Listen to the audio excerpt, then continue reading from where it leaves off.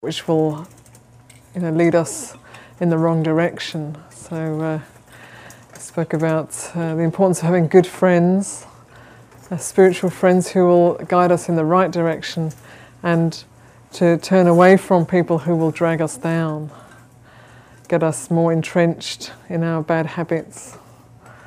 So sometimes we do need to turn away. Or if we see a situation that is kind of futile, it's not going to, whatever we do is not going to get any better. Whatever we put into it will just get more and more complex, more and more messy. Then the correct thing to do is to turn away. It's like making boundaries. So of course there are times when we need to turn away. But the meaning of this title is never to turn away from what is true. So I think a lot of the time we turn away in sort of subtle ways that we don't really notice. So there's so many ways we can do this now. It could be something kind of gross, strong, like getting drunk or getting stoned, or getting high on some kick, something really exciting that's harming others. That's the kind of extreme end. Or it could be just something quite sort of subtle that we don't really notice ourselves doing, like spacing out in front of the computer or on our phone or whatever it is. And these are kind of different ends of the spectrum, but they're ways of turning away from what is going on here in this body and mind. And the practice is a training to bring us back to the here and now, to the actual experience of what's going on here and now. And the more we're present with what's going on here, the more incentive there is to transform our hearts and minds and our lives. So while we're still semi-present, we can kind of be a nice person and have good intentions and just have kind of a large part of our life that we're not really here for, that we vacate or we absorb into something, and then we kind of come out of that, and then we're okay again. And in doing that, we're turning away from what is true here in this body and mind. So all of us come in, by the time we're adults, generally we're kind of carrying a fair bit of baggage with us from our lives before, from our families, maybe even generations back in our families, and from our social conditioning and school, all kinds of stuff. We have buttons that are tender or volatile. We have places where we feel fragile, places where we're afraid, or places where we feel grandiose. We have all of these, aspects of our character that we kind of accumulate through our childhood, adolescence, and adult life. And in the practice, what we're doing is learning to stop and turn towards that, to look really honestly at what is here. So probably what we find is a whole mixture of things.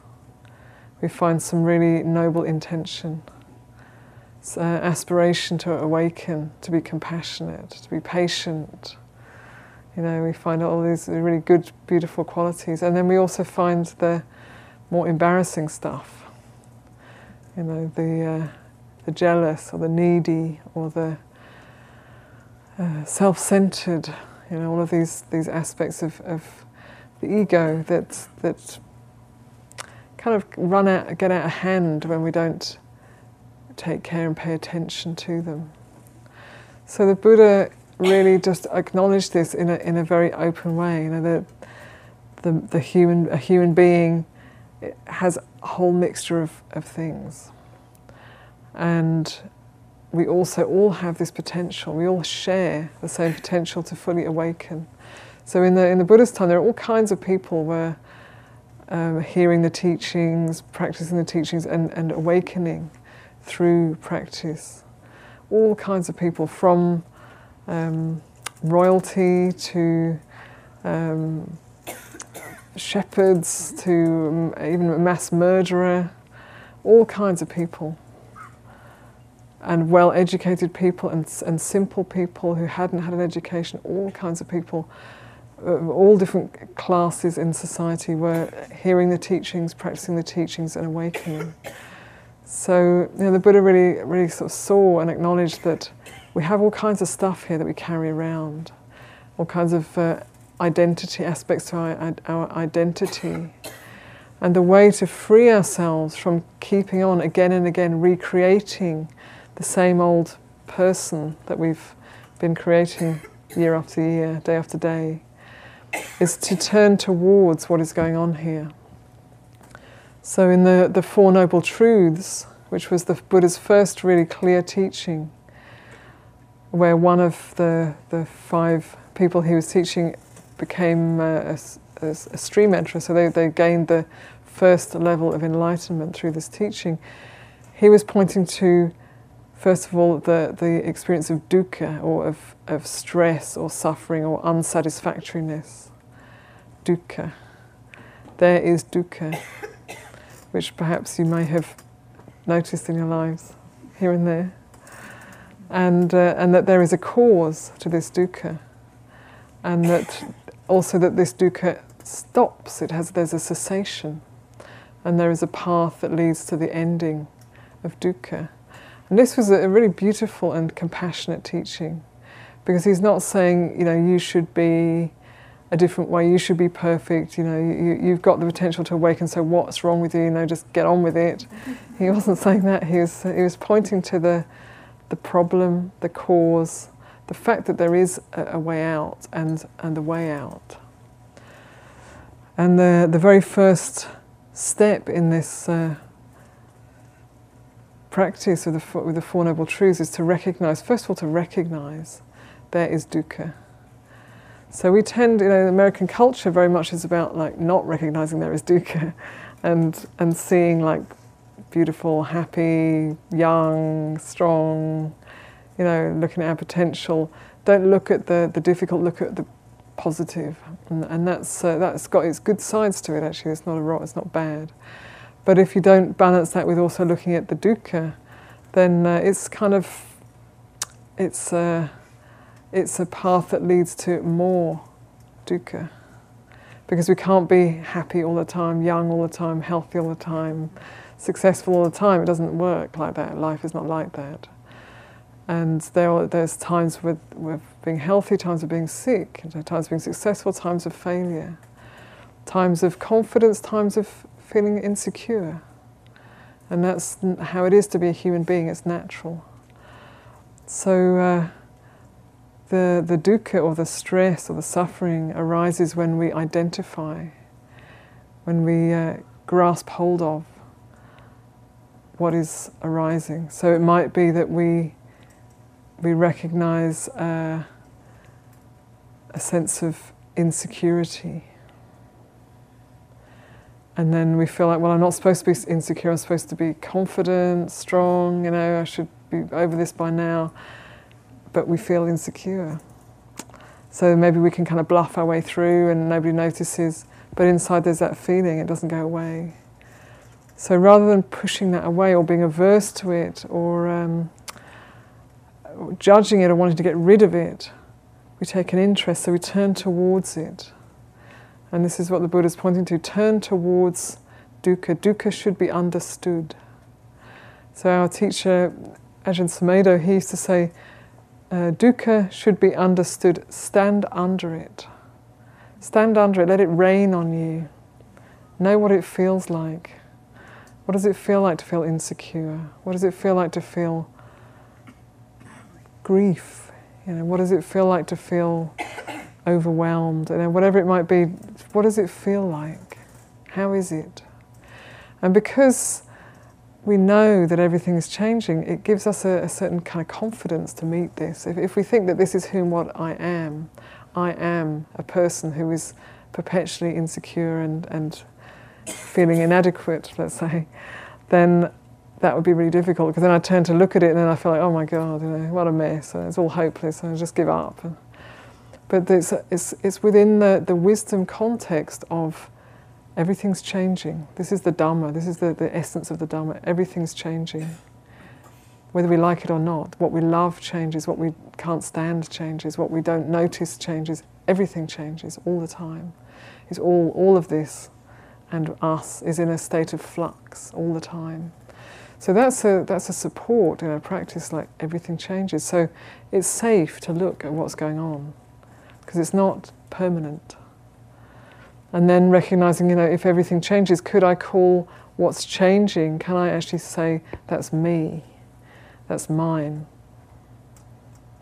I mean, we do say that, but in reality, is it? Can we call something that is constantly changing me? Can I call a thought that has arisen, conditioned by past experience and present experience, and is arising in the moment? Can I really believe that is me, or is that just a feeling? Is that just a thought that's arising now and has a strength and is really believable and is changing? So as we get to know those changing moods and feelings and thoughts and perceptions, the grasp of me and mine gets less. We start to recognize that it might feel totally like who I am in the moment, but it's not. It's just a feeling that's arisen and it's changing. So we can use that as like a wisdom aspect. We can use the knowledge of impermanence and the knowledge of this is not who and what I am, this is not self, anatta. And that supports us in being able to really just honestly turn and look at what's going on here. So there are so many, it's kind of complex really at this time in the world, because we have our own body and mind, our own conditioning from our family and so on, which I was saying before. And then we have the enormous input from the media, what's going on in the world, which is really overwhelming. It's probably virtually impossible to take all of that in and remain open, because you just feel like, whoa, what do I do with this? It's too much. So we have to start, just like with everything really, you don't start by taking on the whole world, you start with something that you can manage. And you develop some strength and some skill with what you can manage. So let's begin with what's going on here in one's own heart. Maybe there's a sense of sorrow or fear or confusion, whatever it may be. And so we meet that, we take an interest in that with a kindly interest. I think kindness is really, really important in this practice, because we kind of hold a high, we have a high bar that we expect of ourselves. Just to be a human being is not enough. You've got to be at the best, the top. You've got to be really good. You've got to be brilliant, intelligent, beautiful, capable, clever, funny, all of those things. And of course none of us are, very few, maybe one or two people here might be all of those things for a while, and that changes. But most of us aren't all of that. We're human beings, fallible and mixture of good and bad, of wise and a little bit foolish. That's how we are until we're fully awakened. Really, we have a mix. So recognizing that and having the compassion to allow this human being, this particular one, all of those ones here, allow this particular human being that you wake up as each morning to be okay as you are. This is a basic good start, what you have. And then to see, what is it that needs to be attended to? So not to get up and immediately sort of zone out on something. And if you have a habit of doing that, then and you recognize that, then just recognize that and stop yourself. Find a way of changing the habit.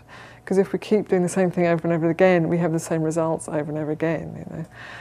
So that works to our benefit or our detriment, depending on what we're doing. So to recognize those places where we zone out, or where we shut down, or we judge ourselves, we can't accept what is actually going on here We can't turn towards what's going on here in our own heart and mind. And if we do this really honestly, if we really turn honestly to what's going on in this heart and mind, we find it's like an alchemy almost. It's like a transformation happens. So if we have that intention to awaken and transform, which I figure everybody here has, otherwise you wouldn't be here spending your Sunday in a room sitting in silence and, with whatever's coming up. There's that intention must be already here.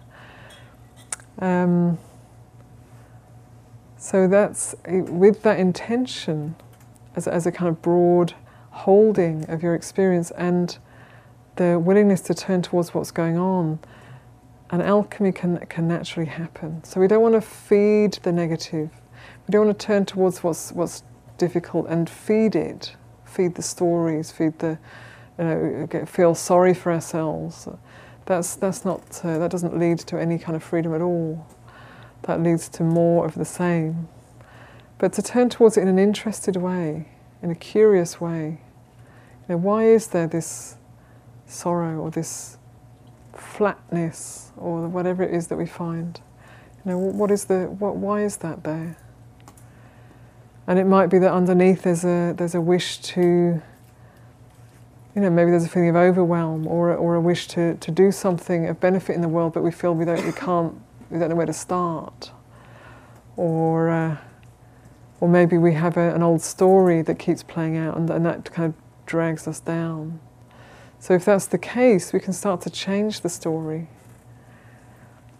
So I say sometimes about when I was a novice, we would have 3-month retreats. We still have them actually.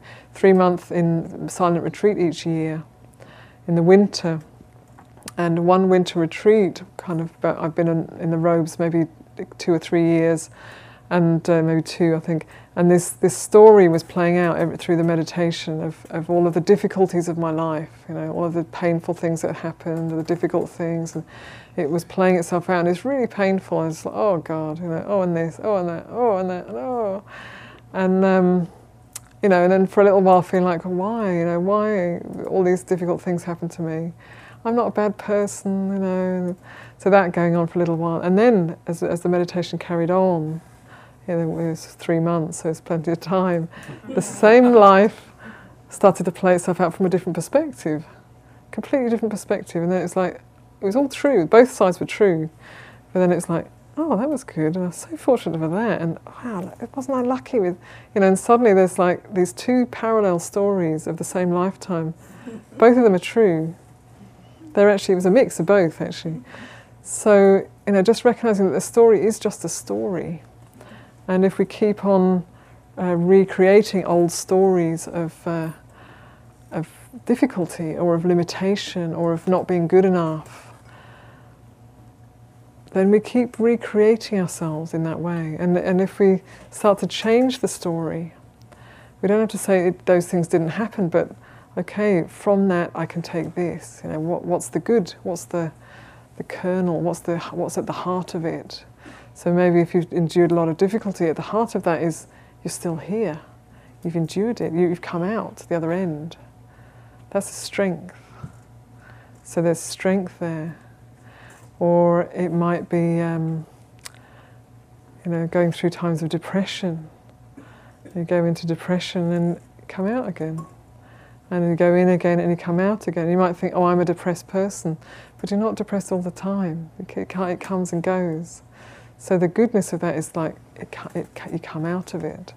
And if you bring awareness to, and mindfulness to the ups and downs of your mind. So I used to be very high and very low. I used to go very high and very blissed out and very low and depressed. And swinging these very big extremes. And my teacher Ajahn Sumedho said to me, just be mindful of it. Be mindful of the ups and be mindful of the downs. And so I practiced that, and what I found was that the ups got less up, which was, a loss, and the downs got less down, which was great. So it's like, just with mindfulness, that it kind of balances out, because we're not buying into it in the same way. But it means turning towards what's going on. You have to be with what's going on. It doesn't work if you're half present. So this is the first part of the Four Noble Truths, is turning towards, understanding dukkha, taking an interest in knowing, what is the dukkha? What does it feel like? How long has it been here? What is its movement? Just getting to know what does it do when it's in this particular dukkha? What does it do when it's here? This stress or this suffering, and then recognizing that the cause of dukkha is grasping, clinging. So clinging, we tend to think of clinging as keeping something close to us. So it can be that. Well, it is that actually. We are doing that, but clinging has two movements. One is pulling towards us, and the other is pushing away from us. They're both, in the Buddha's teaching, these are both forms of clinging. So the pushing away is, we're still putting energy into that mind state, let's say. So the middle way is the way that where it lets go, where we find the freedom. So as long as we're grasping or pushing away, we're still engaged in the dukkha, we're still buying into it. And when we're present with, mindful of, interested in the dukkha, then we're not feeding it, we're not pushing it away, we're just knowing it fully for what it is and watching its qualities, watching it change. And it will naturally fall away at some point, it always will, whether we do anything with it or not, because life is change. And then we notice, if we're mindful, we notice that change. We notice freedom. It might even only be for a few moments, but it's gone. It changes, it ends. And then maybe something else comes in. Oh, quick, get something else in there before she thinks she's getting enlightened. And that's what happens. So we have to be really kind of on the ball, watch it all, and then just to see that that's all part of the ego in a way. It's part of what the self. It has to keep recreating itself, and if it can't recreate itself in a positive way, it'll hold on to a negative self, because the self needs a story in order to be manifest, let's say. And then we might think, well, what is she talking about? Of course, we're all somebody, and it's true in a way. We all have our characters and our different personalities, but these are just, they're just ways of manifesting in the world. Just as a trombone has one shape and sound, and a piano has a different shape and sound. We all have our different ways of being. But that's not who and what we are. It's just a way of manifesting. And the Buddha is pointing to the truth of what we are is the change itself, is the awareness itself, is the emptiness, fullness, you could say. And the emptiness is not, it's not empty as such. It is full of presence and of interconnection and a certain kind of loving quality, like kindness, compassion, appreciation, and a kind of an evenness. That they're natural qualities of the awakened mind, that which we all have and we all touch into from time to time. So when we turn away from what's going on here within us, it's like we're not really trusting our potential, we're not honouring our potential, and we're buying into the story of something that's difficult, and then we're turning away from it. Oh, can't deal with that now, that's too difficult. No. And what we find is if we do actually just moment by moment turn towards it, this transformation starts to happen. And we're no longer so afraid of what we were afraid of before. We might not even know we're afraid of it, but until we turn towards it, and then we're like, ooh, it's difficult, I don't want to be like that, and I don't know how to deal with anger or whatever.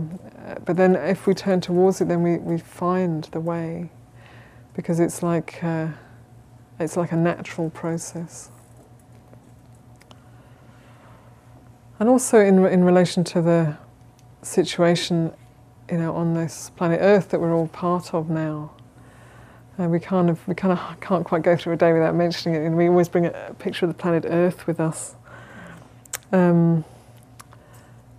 are in a very extreme situation where, due to many conditions, partly natural and partly human greed and confusion and aversion, we are kind of either heading towards a cliff very fast, or maybe already flying over it. It's hard to tell, but we're heading, kind of bringing ourselves to destruction, kind of pretty quickly, and it's very difficult for us to change direction.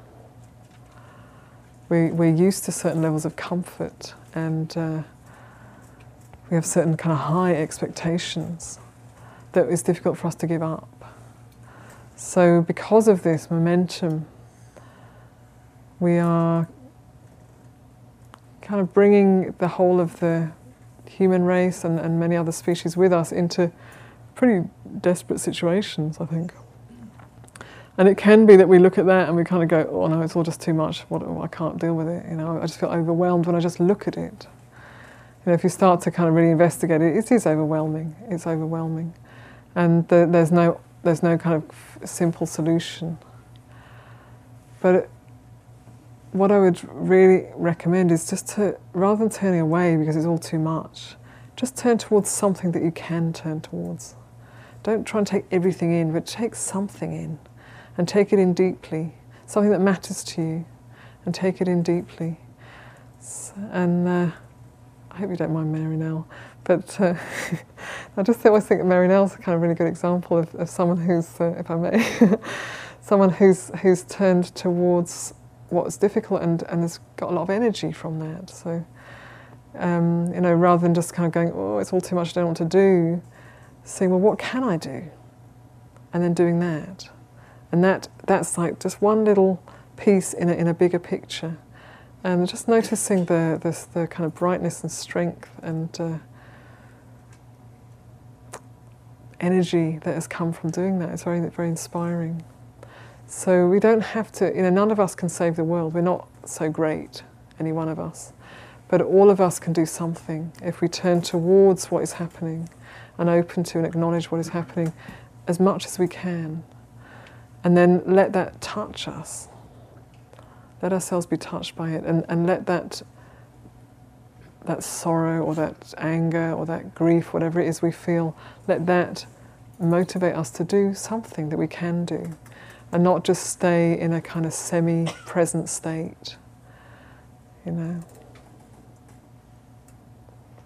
it's, it's like it has to be balanced because you can't just stay with something that's difficult all the time. You've got to have a time when you're enjoying, time when you're playful. But it can be an enjoyment that isn't costly to the planet. It can be very simple, innocent. An exchange between people. So we do turn away again and again, and it's very difficult to not, to never turn away. But just learning in manageable portions to turn towards what we can, and to allow ourselves to be touched by, and to let that transform us, and to step beyond our comfort zone. It's vital. If we don't step beyond our comfort zone, we're all done for. I can say that now. Because our comfort zone is really high. It's unmanageable. So to step beyond our comfort zone and to step into life in a way where we can give something of value, even if it's just a little something, together with others, it makes a difference. So there's our inner transformation and then the outer transformation. They kind of belong together. It's not we're not lots of separate individuals who are individually trying to get enlightened. We affect each other. We work together. Even if we're doing it alone, we just even connect in your mind and your heart with others, and know that we're doing this together. And also to share the blessings of your practice. If there's a situation where you just feel like, oh, it's just totally overwhelming, I just do not know what to do with that. Minimum, share the blessings of your practice, share the merits of your practice with that situation or those people, at least that. That makes a difference. That does something. That's better than shutting down or, turning away. So we can always do something. And then not to judge like it's not enough, it's not good enough. We do what we can. And then maybe push a little bit past the comfort zone and we find, oh, I can do a bit more. And then we do that for a while and then we find, oh, actually, I've got some skills now, I can do more, I've got a bit more confident. Just let it happen gradually. But keep moving in that direction. Turning towards what is.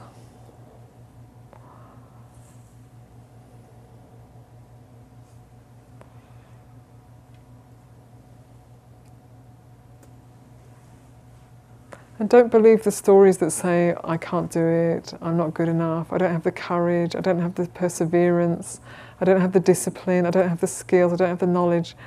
All of those stories, I know all of those stories inside out, I can promise you, in my own mind. I hear them again and again and again and again. They're just stories. You just do it anyway. Just take a step anyway. So we're all part of this planet Earth and we all affect each other. So being here with all of you today has a profound effect on me. Watching you all doing Qigong outside is very beautiful. Oh, wow, look at this. All these people have come together for this wholesome way of spending a day. And maybe you go home with a little bit more clarity or a little bit more confidence or a little bit more joy. Be nice. And that's great. So keep trusting that you can allow yourself to feel the feelings in your own heart and mind. And even the most difficult emotions can be transformed. They're conditioned. And so we can change. We know if we're changing our conditioning, we transform those. Anger can be transformed into good energy, action.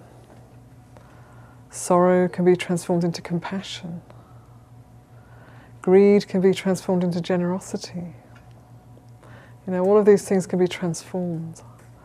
And we do it little by little. And then we start to, maybe we don't notice any change, but our friends notice.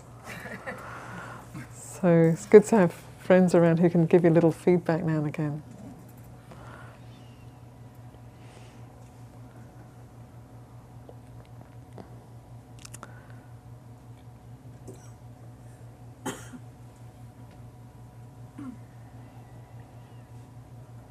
So keep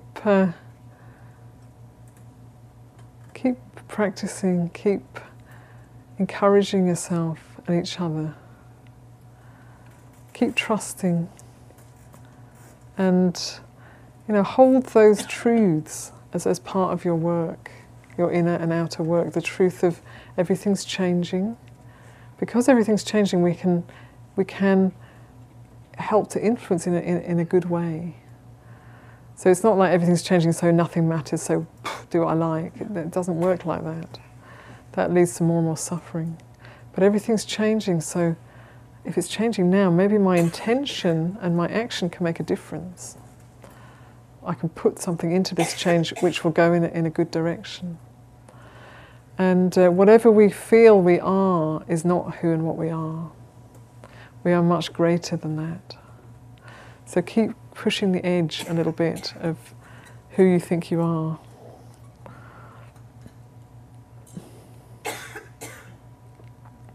So I'd like to offer that today.